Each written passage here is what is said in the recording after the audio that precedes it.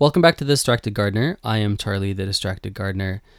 Last episode, we started talking about the ways the garden can be used to keep us connected to friends and family, whether they just aren't geographically, close to us, or if they've passed on. Today, we're going to continue in that vein, but unlike last week when we focused on flowers, things like marigolds and roses, today we're going to be talking about things on the more edible side of the spectrum.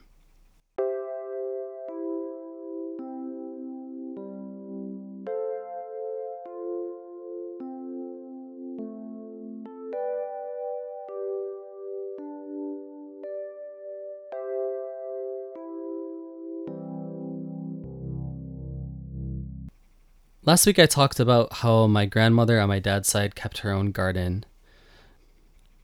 Beyond a few flowers, though I don't really remember much about it, what I do remember are the things that she used in her kitchen.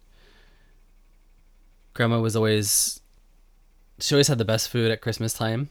I remember going there and drinking just so much eggnog and getting in trouble with my grandfather because my grandfather really liked it too, but he would dilute it with milk. And but I would just drink it straight, so it would go really quickly, and he'd get upset. And of course there are other non-Christmassy things that I remember from it too. But one of the things that stands out was actually the humble radish, and radishes were a super common thing to see. I remember she always had them on her salad, and I remember when I was a kid, I don't think I liked them all that much because they tended to be really spicy. But now, I think when I was thinking about things to grow when I first started gardening, radishes were something that came up both in my memory because I remember Grandma always had them and I always really liked the color, but also sort of researching, crops for a beginner, that kind of thing. Radishes always popped up, and that proved to be a really good idea to grow them because they're just kind of completely foolproof. Basically, if you plant them and you are careful to make sure they're not so close together, you're good to go. And it's so satisfying to take them out of the soil. Just that kind of, it's almost like a popping that they do. But now that I've gone a little crazy for radishes, I think for memories of my grandmother, again, this is my father's mother, nothing quite beats, in fact. Have you ever had a pickled egg? It's kind of a highly divisive food in my family. My grandmother used to pickle hard-boiled eggs in vinegar with beets. And if that sounds terrible to you, I have to say, just explaining it doesn't sound so great. But it wasn't that they were just in vinegar. They were pickled with vinegar and beets. And the result after you left them for, usually, I don't know, at least 4 days or whatever, but the more you leave them, the better, was a violently magenta egg that it had some like beady, earthy tones, but it had like the punch of the vinegar. But anyway, absolutely delicious. Apparently it's something like my grandmother's family traditionally made, being that I guess there were some roots with like the Pennsylvania Dutch. And for those who are not familiar with the Pennsylvania Dutch, they're a group of German immigrants who came to the States like in the 1700s and the 1800s. I don't know why they're called Pennsylvania Dutch despite being German, but that's where this pickled egg recipe, I guess, originally came from. But for the sake of today's conversation, all you need to know is that they're weirdly delicious and they're crazy addictive. And even living here in Japan, where like not too many of my family members will eat them, they appear in my house 3 to 4 times, and then 3 or 4 times a year before they quickly disappear. The trouble with these pickled eggs is that they require beets. And canned beets, I guess they're easy enough to get from like the import section at my local supermarket, but they're like $4 for a can, or what is the equivalent to $4 a can as far as like, how it feels. It's probably like 400 yen, which these days is probably like a quarter in US, but it feels like $4. And yeah, and it's not just the cash, it's also the fact that I'm always looking to use locally grown veg, or at the very least like nationally grown veg, right? It doesn't have to be my backyard, but at the very least I'd like to be from Japan. And so all that being said, I decided to have a go at growing beets myself. And I've actually I think I've tried 2 seasons in a row now, and 2 seasons in a row I have failed so miserably. Usually what ends up happening is the beet itself never sizes up, so I just use the leaves and soups.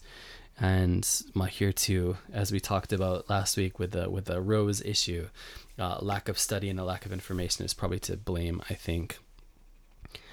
Beets, as it turns out, produce compound seeds.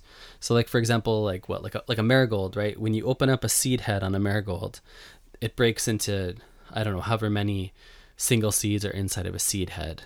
On the other hand, beets are compound seed, which means that like, I don't know how many, maybe like 4 or 5 seeds are stuck together into like one large cluster of seeds.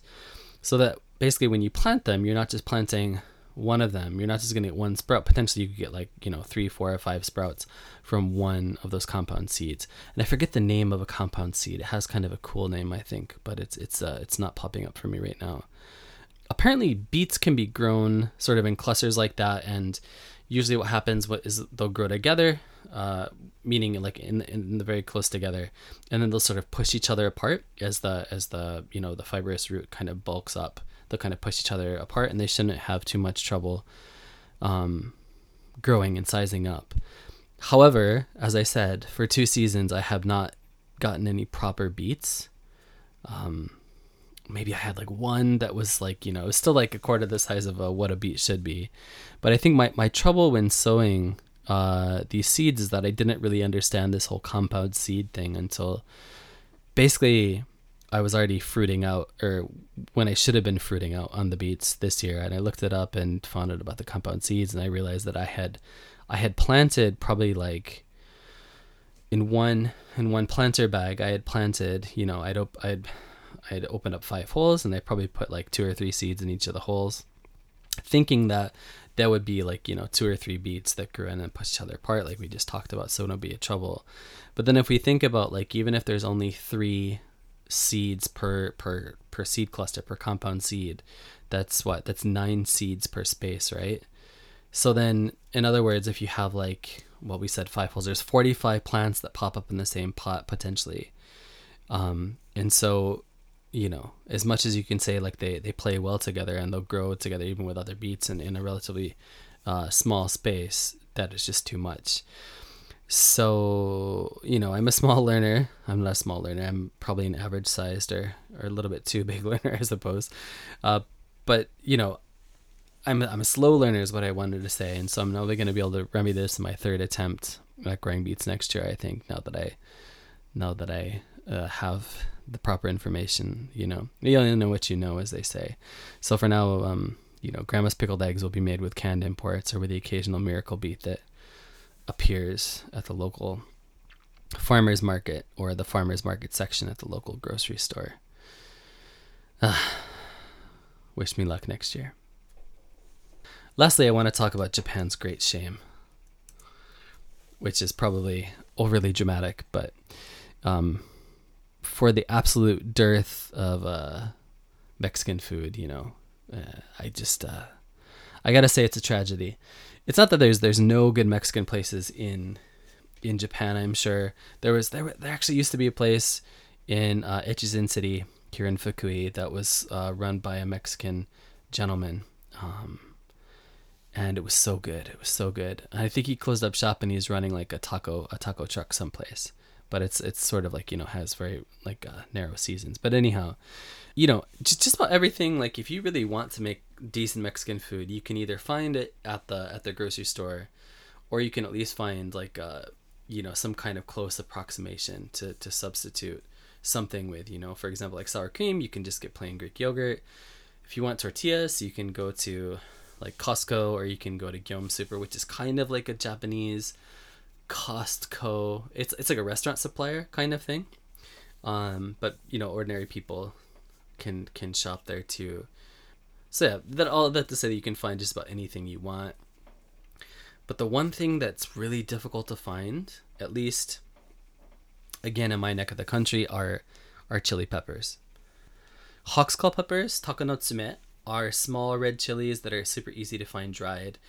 They're used a lot in like for example, my wife's grandmother puts them in like pickled daikon radish and to give them a little bit of pop, and I guess that's kind of how they're used. They're never used as like, at least in my experience, in the same way like you might use like a jalapeno to like make like a jalapeno popper or something like that. They're never like a main part of the dish, I feel like.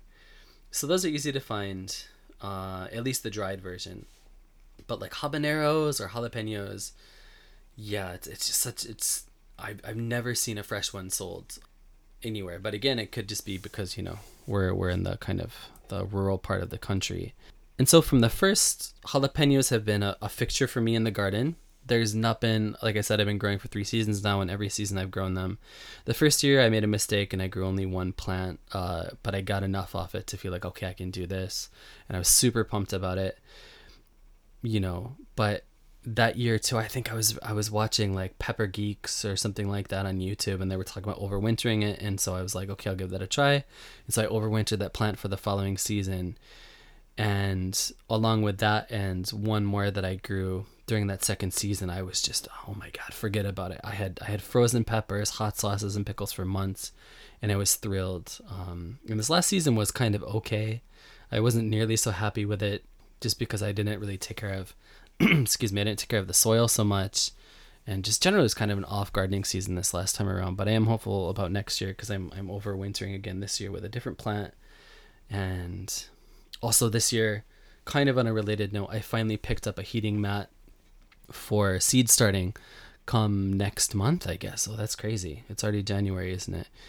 My end of next month anyhow. So I'm really hopeful about growing jalapenos. That is something, of course, I don't know that it makes me feel any closer to anybody like specific. Like I don't like pop a jalapeno. Pop a jalapeno like it's a drug, but I don't pop a jalapeno and think like, oh my God, grandma, or oh my God, little brother, or something like that. But it's something that just gives me more like a, I don't know, it reminds me of home kind of thing, and I mean, I'm not going to kid myself. I grew up in Buffalo, so I don't know how good the Mexican food was in Buffalo. Well, outside of Buffalo anyway. But I still miss it for sure.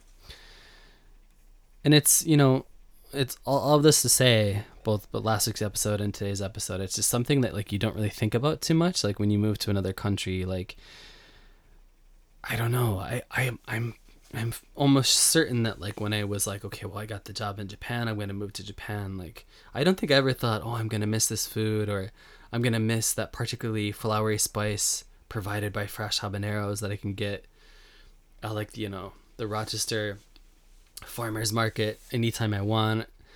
And on the other hand, it's easy to imagine how much you're going to miss your friends and family as you set off to kind of make a new life for yourself on the other side of the world. And I think it's easy to think of like technological solutions for these kind of heartaches, but like FaceTime is a wonderful thing, and import shops can be really helpful to scratch those itchy taste buds, although they tend to put a big dent in your wallet.